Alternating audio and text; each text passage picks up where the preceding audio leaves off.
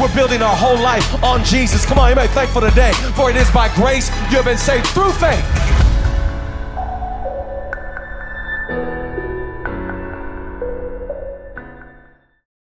You guys are crazy.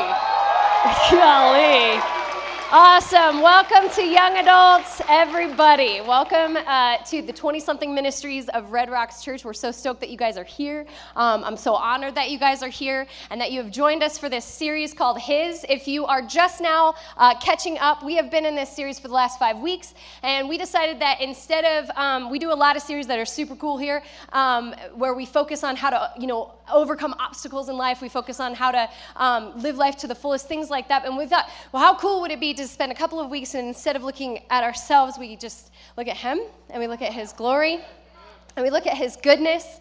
And we have spent 5 weeks in this series. We have been spent 5 weeks in this series of just looking at His glory, looking at His goodness, looking at His sovereignty, and it has been awesome. If you came in here and maybe you knew Him as the King of Kings, you probably left knowing Him as the Lord of Lords. If you came in just knowing Him as the Prince of Peace, you probably left knowing Him as the Great Physician. Like, there was just movement here where He was revealing His character. And I was thinking about, as I was praying about how to summarize this series, it's going to sound kind of interesting, but as I was thinking about and praying about how to summarize this series, I thought to myself and in prayer with the Lord that there was a whole bunch of people in here in the room and then maybe watching online who are listening to these sermons about how He is glorious, He is good, He is sovereign, but right now in your life, there is nothing really all that good. There is nothing really all that glorious. In fact, you would say that maybe your life is filled with a little bit of pain right now. And I thought that we would take our last night of this series, and I want to honor Him, and I think this is going to honor Him, by talking about who He is in the middle of your pain. And so tonight, I just want to ask you a simple question. What's your present pain? What's your present pain? The thing that keeps you up at night, the thing that replays in your head. What's the pain that you're carrying around in your life right now? And Jesus says this, through Hebrews. He says, and it was necessary for Jesus to be like us, His brothers, so that He could be our merciful and faithful high priest before God, a priest who would be both merciful to us and faithful to God. For since He Himself has now been through suffering, He knows what it is like when we suffer. And He is wonderfully able to help us. I titled tonight, if you are taking notes, His presence in your pain. His presence in your pain. And let's invite the Holy Spirit to be here. God, I thank You that You build Your church. And God, I step aside. I love You so much. I thank You for the last 7 years of building young adults. It is Yours. God, the church is Yours. God, it is ever advancing. It is ever moving. It is taking more ground day by day. And God, we release it to You tonight.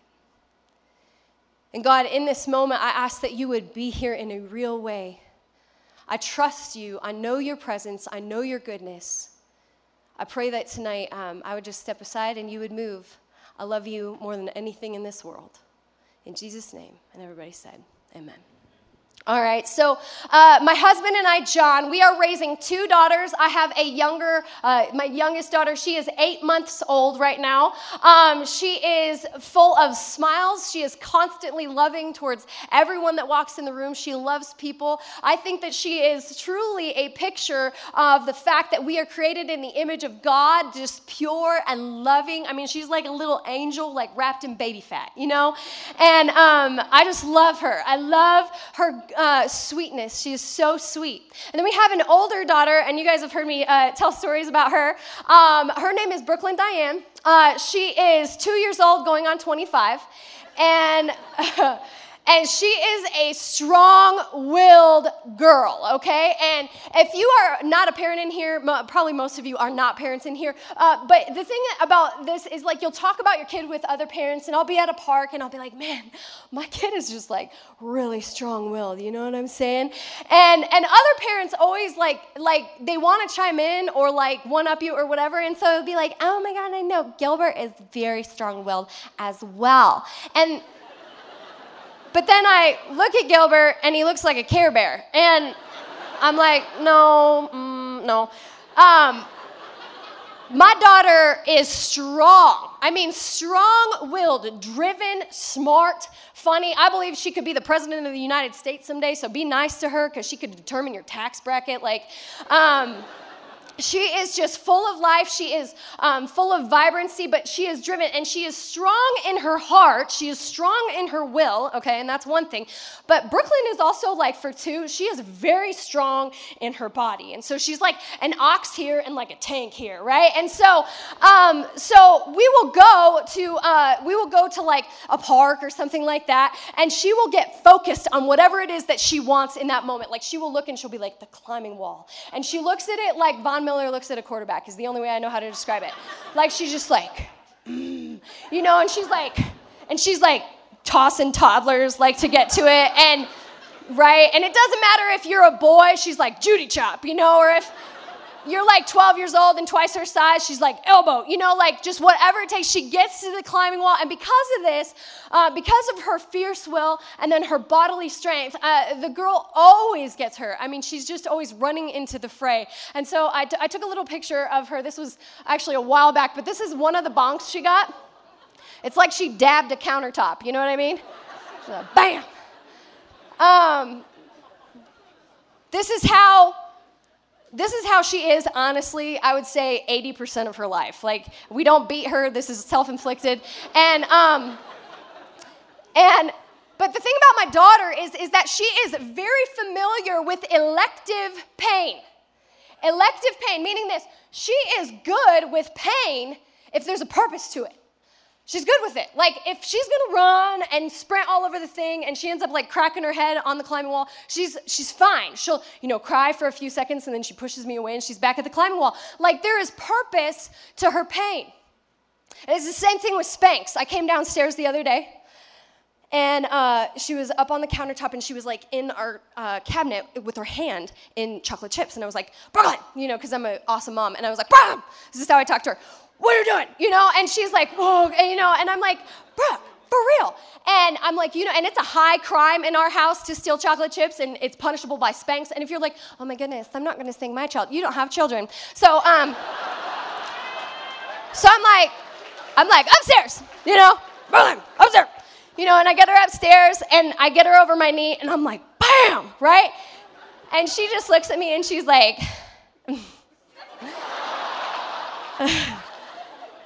and this is what she was saying she was saying, that was so worth it. I got like 8 handfuls of chocolate chips. Like, who's the fool now? Like, and my daughter is familiar with elective pain.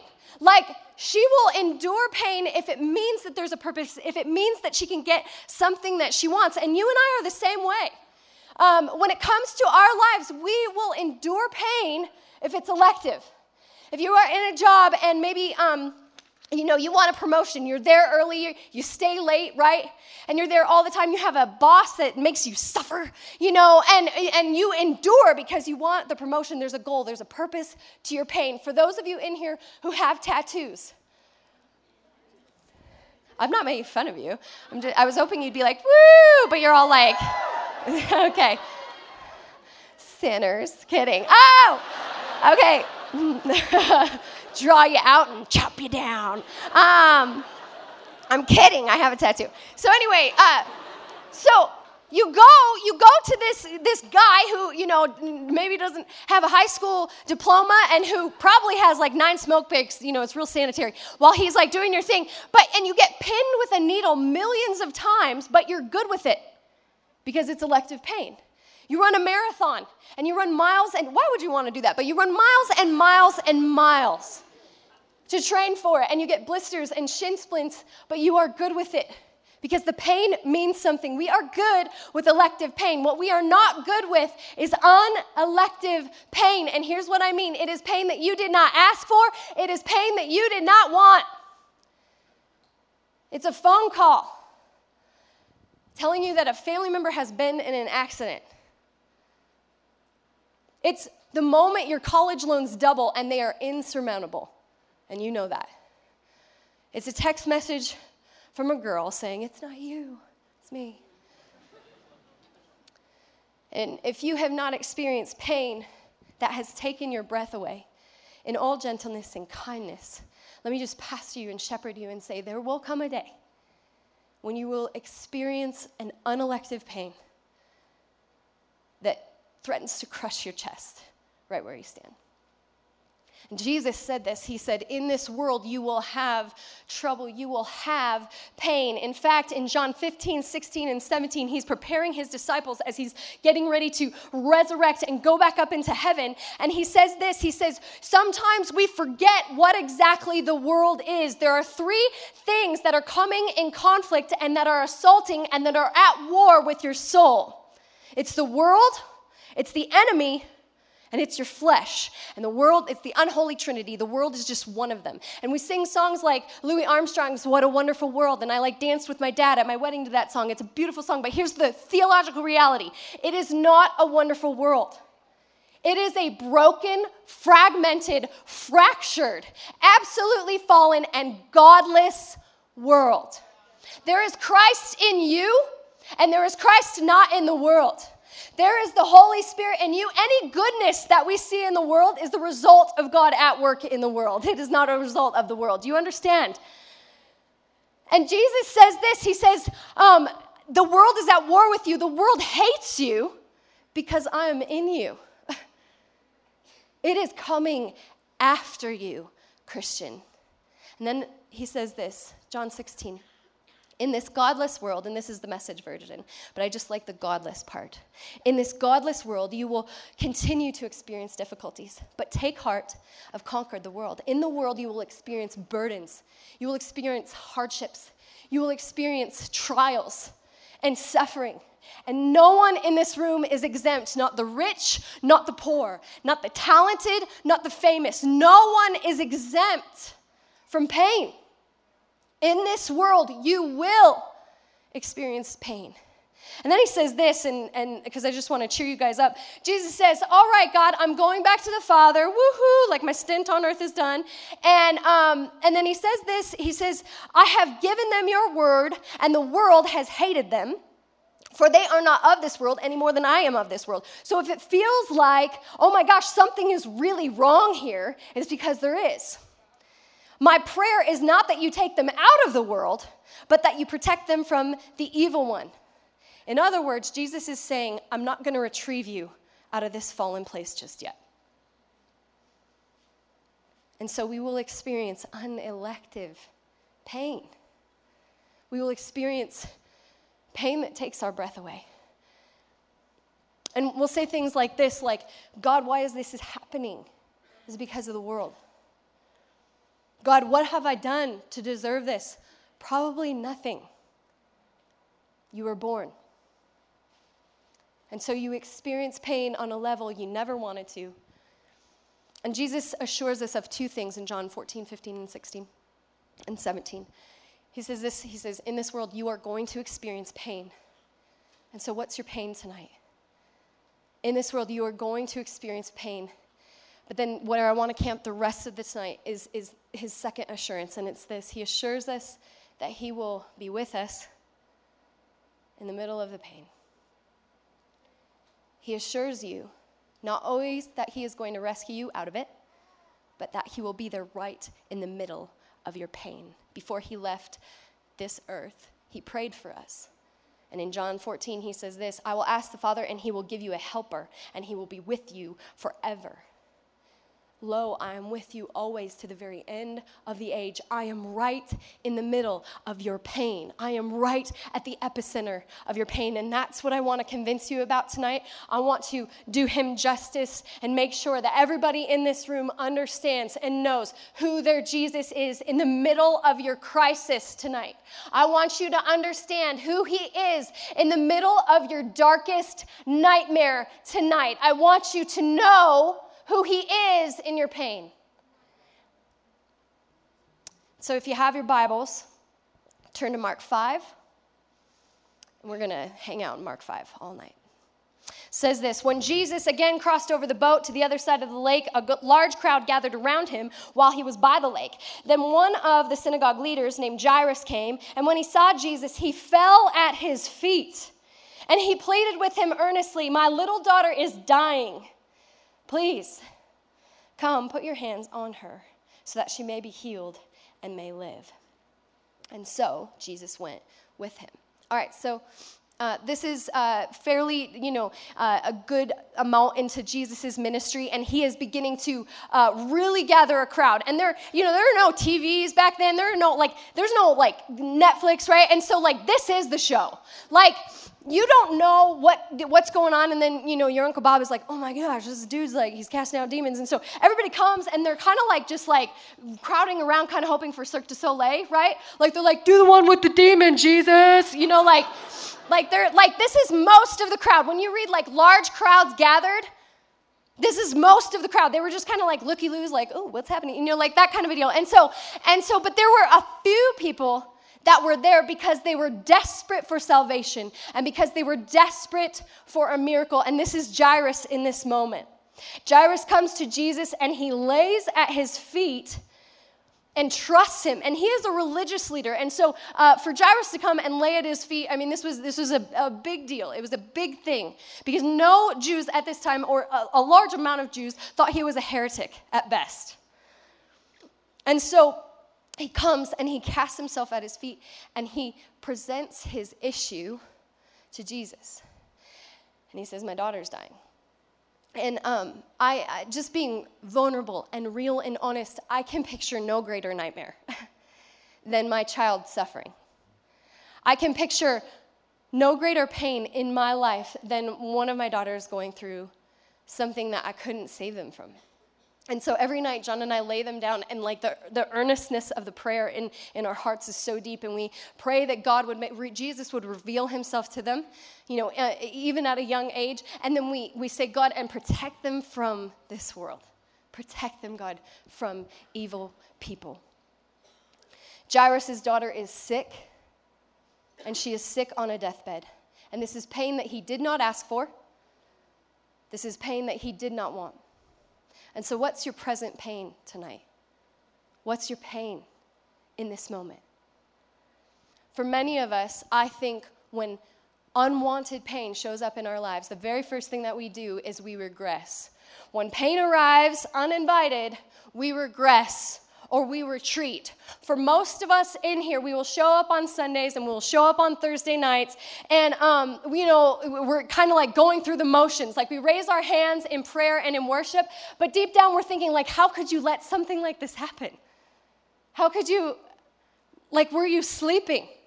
And we retract from the Lord, we retreat from the Lord, we move away from the Lord. Jairus goes to Jesus and he presents his pain to the Lord. But for a whole bunch of us in the room, when we feel pain, that will not be our human reaction. Our human reaction will be to kind of go back into ourselves and to not bring it to him.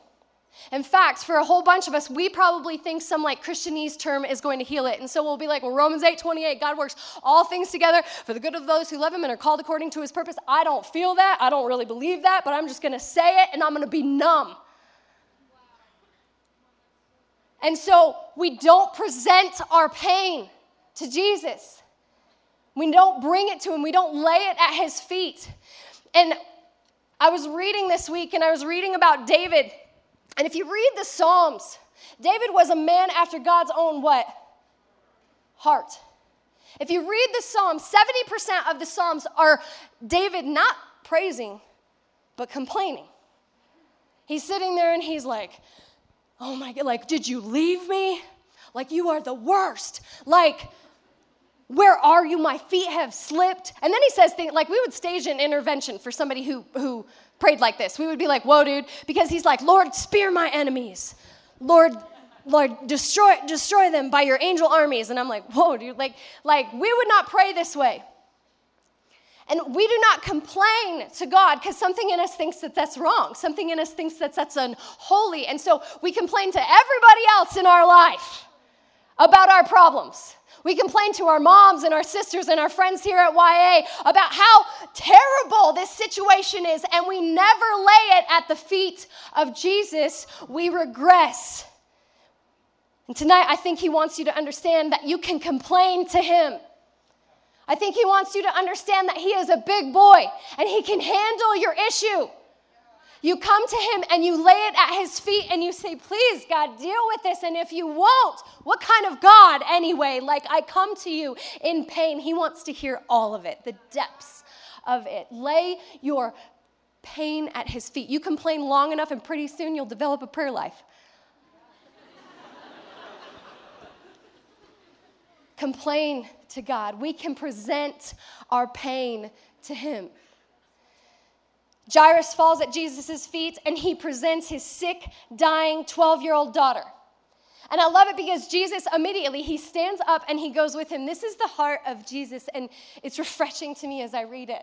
He immediately responds to the pain, but then it says this: a large crowd followed and pressed around him, and a woman was there who'd been subject to bleeding for 12 years. She suffered a great deal under the care of many doctors and had spent all that she had. Yet instead of getting better, she grew worse. When she heard about Jesus, she came up behind him in the crowd and touched his cloak because she thought, if I touch his clothes, I'll be healed.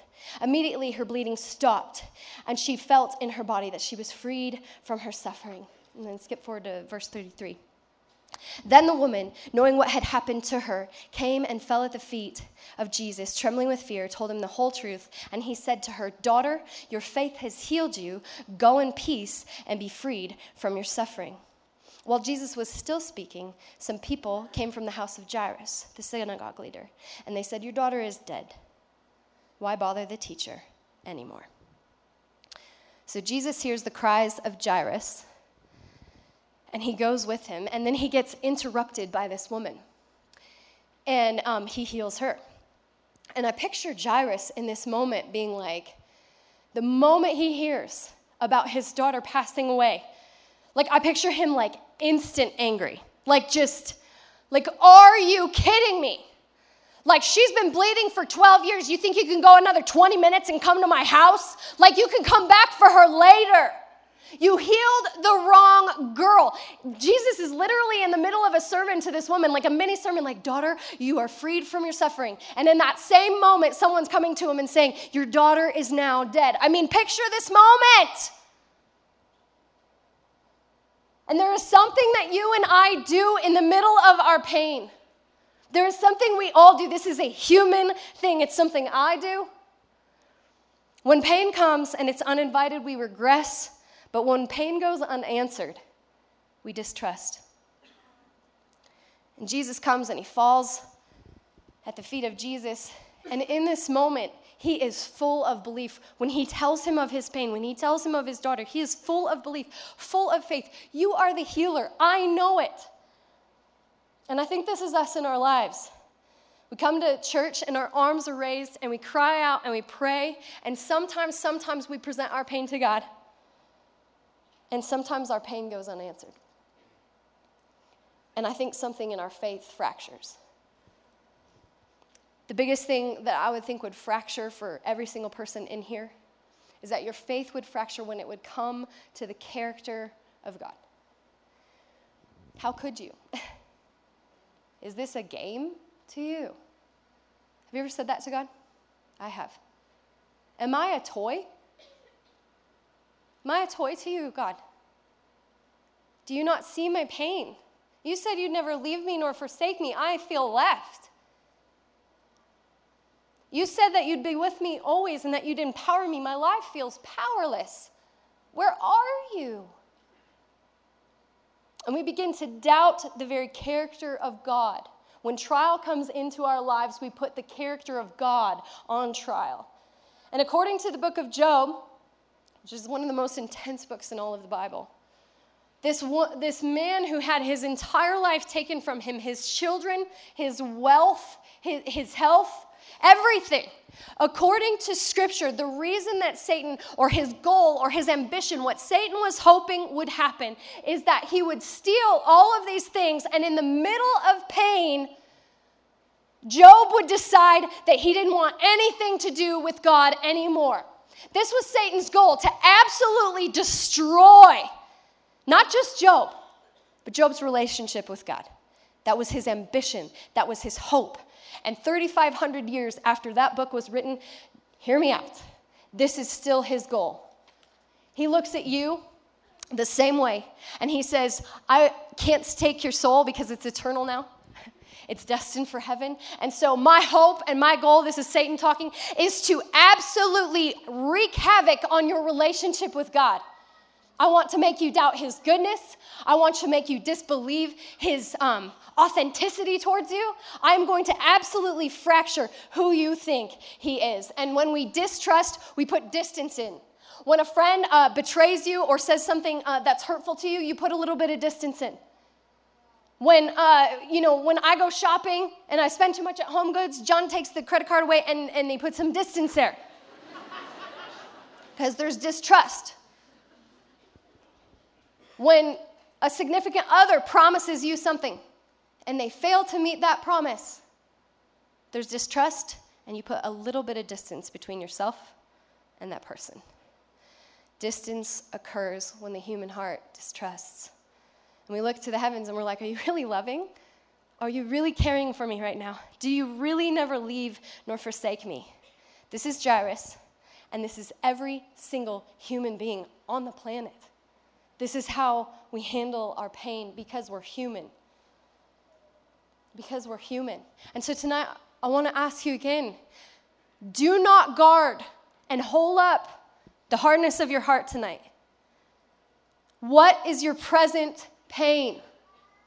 What is your present pain? And is there a place where you look to the heavens and you no longer really believe about a character piece of God, about a goodness piece of God, about a fulfillment of promises that God has promised you? You no longer believe it because pain has made you regress, and it has made you distrust. And so you have put some distance there between you and this fractured image of God.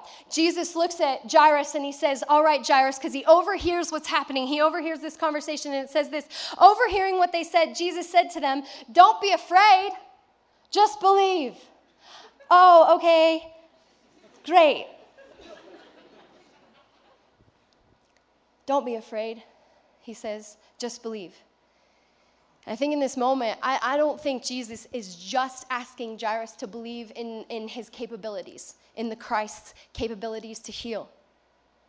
I think what Jesus is asking him is to believe again in the goodness of Jesus. He looks at him and he says, just believe, Jairus. Believe me. Believe me. I'm not just capable. I want to. I'm not just able, I'm good. He wants him to believe again in his character. And that leads me to the point I want to make about his character in your pain. And it's this. It's that in your pain, Jesus is close. In your pain, Jesus is close. Where there is pain present, so is Jesus. If Satan's goal is to use pain to rip you away from your heavenly Father, Jesus' goal is to get into the middle of your pain and embrace you as closely as he possibly can.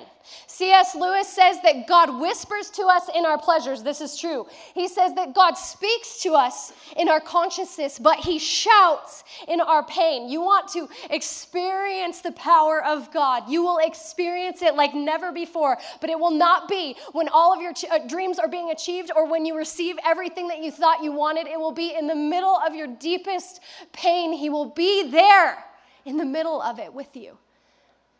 The Psalms say this: the Lord is close to the brokenhearted, and he saves those who are crushed in spirit. Believe, Jesus says. Believe, Jairus. Believe that I'm the good shepherd. Believe that I'll never leave nor forsake you. Believe that you are closer than my brother and that I'm for you. And he gets up and he goes into the middle of Jairus' pain. And it picks up here. It says, he did not let anyone follow him except for Peter, James, and John, the brother of James. There's so many, and they're all named the same. When they came home to the synagogue leader, Jesus saw a commotion with people crying and wailing loudly. And they went in and said to him, why all this commotion and wailing? The child is not dead, but asleep. And they laughed at him. After he put them all out, because they laughed at him, he was like, get out. He took his child's father and mother and disciples who were with him, and he went to where the child was, and he took her by the hand, and he said, Talitha cum, which means, little girl, I say to you, get up.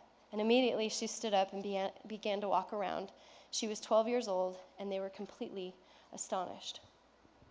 Jesus goes to the home of Jairus, and he brings the daughter back to life. And I know that we read this story and we read the success of Jesus' capability and the success of Jesus' promise towards Jairus, and we think that that might be the point of the story. But I just want to present to you tonight that maybe this story isn't so much about the promise of healing his baby girl. Maybe this story is about the promiser and about the goodness of the promiser. That Jesus would only bring his dear friends into the middle of this room with Jairus and his wife, and they would experience the moment of pain together. That Jesus would be there right in the middle of what he was feeling, in the middle of his darkest moment. And I don't know if you noticed, but all throughout Scripture, anytime Jesus is walking around, he's right in the middle of someone's pain. If someone is hungry, Jesus is there. If someone lost their identity to prostitution a long time ago, Jesus is right there. Someone has been rejected by every single husband she ever had, Jesus is right there. Somebody is blind and has been stricken with blindness their whole life, he's right there. They've been stricken with an illness to the point where they don't have any hope anymore, Jesus is right there. They're hungry, he's right there. He looks at them and he's like, they need a shepherd, and he's right there. He is right in the middle of their pain. He is present in your pain, church, present in your pain. And we know that he goes to the cross for us, right? Any good Christian is like, yes, Lord, thank you for going to the cross for me. That word passion, the passion of the Christ, means to suffer. When he goes to the cross, he suffers. And Jesus, all throughout the Gospels, he would use this word when he would come into people's lives who were experiencing pain. And the word was compassion. Compassion, which means to suffer, that word passion, to suffer, and then with. To suffer with. Jesus would go to these people who were in their darkest moments, and he wouldn't just be with them. He wouldn't just heal them. He would be with them, and he would feel it with them. He suffered. He co-suffered with them. Jairus is feeling pain. He's feeling hurt. Jesus has compassion. The widow of Nain, who already lost her husband and then lost her son, Jesus feels it. And he feels her pain. It says he had compassion for her. He looks out at the crowds who have been listening to him preach for 3 days. And he's like, they have to be starving. I'm starving with them. Compassion. He looks around and he says, these two blind men, I have compassion. He feels what they feel. Everything. Every ounce of it, Jesus felt it. Every moment of it, Jesus feels it with you. One of the many reasons that he went to the cross, his primary reason was for dying for your sins. And if you don't know that tonight, let me just introduce you. There is a God who created you. He is a triune God. He sent his son to die for you. He sent his son to die for you so that he might atone your sins and my sins. And so Jesus' primary reason for coming to this earth was to be crucified for you so that you might be reconciled to God. That's his primary reason for getting crucified. But you know what the second reason is? It's because he wanted to be human and feel me and feel you. He wanted to be able to enter into everything that was humanity and feel it with us. If you have felt betrayal, Jesus was betrayed by a best friend. If you have felt rejection, Jesus was rejected by his own people. If you have been sexually abused, he was assaulted and ripped of his clothes and put up naked. If you have been in here and you have been tormented by darkness and thoughts, so has Jesus. If you have been full of doubt about God's plan, so has Jesus. He sweat blood in the garden, doubting his Father. If you have been tempted in this lifetime, so has Jesus. If you have felt abandoned in this lifetime, when he was up on the cross, all of the sins of the world were bore on him, and his Father had to turn his back. Jesus felt abandonment. He has felt it, church. Every single thing that you feel, and I feel, my Jesus has felt it with me. He has felt it. And Hebrews says this, "For we have not a high priest that cannot be touched with the feeling of our infirmities. He feels it with you, but was in all points tempted like we were, yet was without sin. And it was necessary for Jesus to be like us." This is Hebrews 2, 17 through 18. "His brothers, so that he could be our merciful and faithful high priest before God, a priest who would be both merciful to us and faithful to God. For since he himself has now been suffering, he knows what it is like to suffer, and he is wonderfully able to help us." Jesus became human because he wanted to be like you. He left his throne to be like you. He wanted to feel what you feel. He wanted to experience what you experience. And I can't fathom the kind of depth or the kind of humility or the kind of love that he has for me. It overwhelms me. It brings me to awe of a God who loved me enough to feel what I feel on a daily basis, on a weekly basis. My weakness, my worries, my pain. He wanted to feel every single bit of it, so that when he came to you in the middle of your pain and he sat with you, you would know that he was safe and you could trust him again. This is the God that we serve. And band, you guys can come back up here. He is our friend, and he is present in our pain. And Jesus didn't stop the pain from initially seizing Jairus. He didn't. But he promised Jairus that he would be in the middle of it. And in this lifetime, 2,000 years after this has been written, I have sat with so many people and done life long enough and experienced enough of this world to know that Jesus doesn't always stop the pain. He doesn't.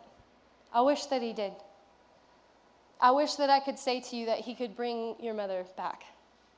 I wish that I could say to you that he could revive that thing that died a long time ago in your life, that relationship. I wish that I could say to you that he stops the pain and that he keeps it from hurting you, but that's not what he does. But what he promises every single time is that he will be with you right in the middle of it.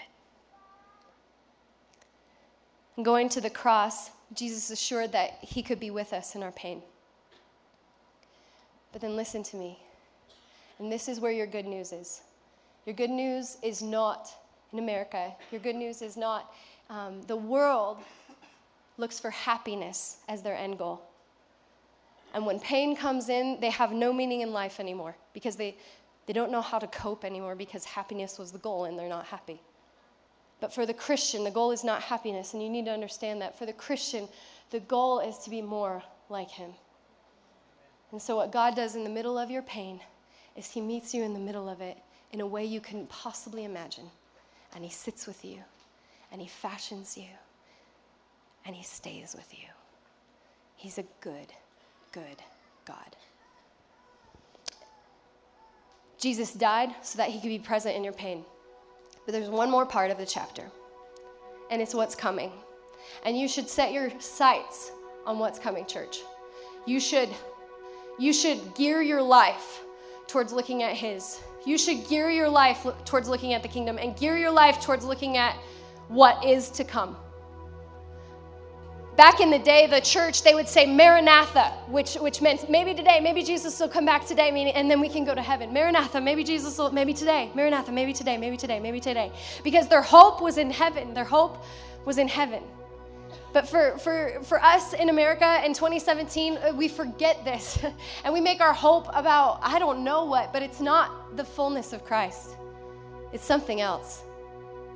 And tonight he wants you to return to that because he died so that he could be present in your pain. But listen to me, when he resurrected, what he made possible for me, and I can't wait, what he made possible for me and for you was to be in a place where there is no more pain.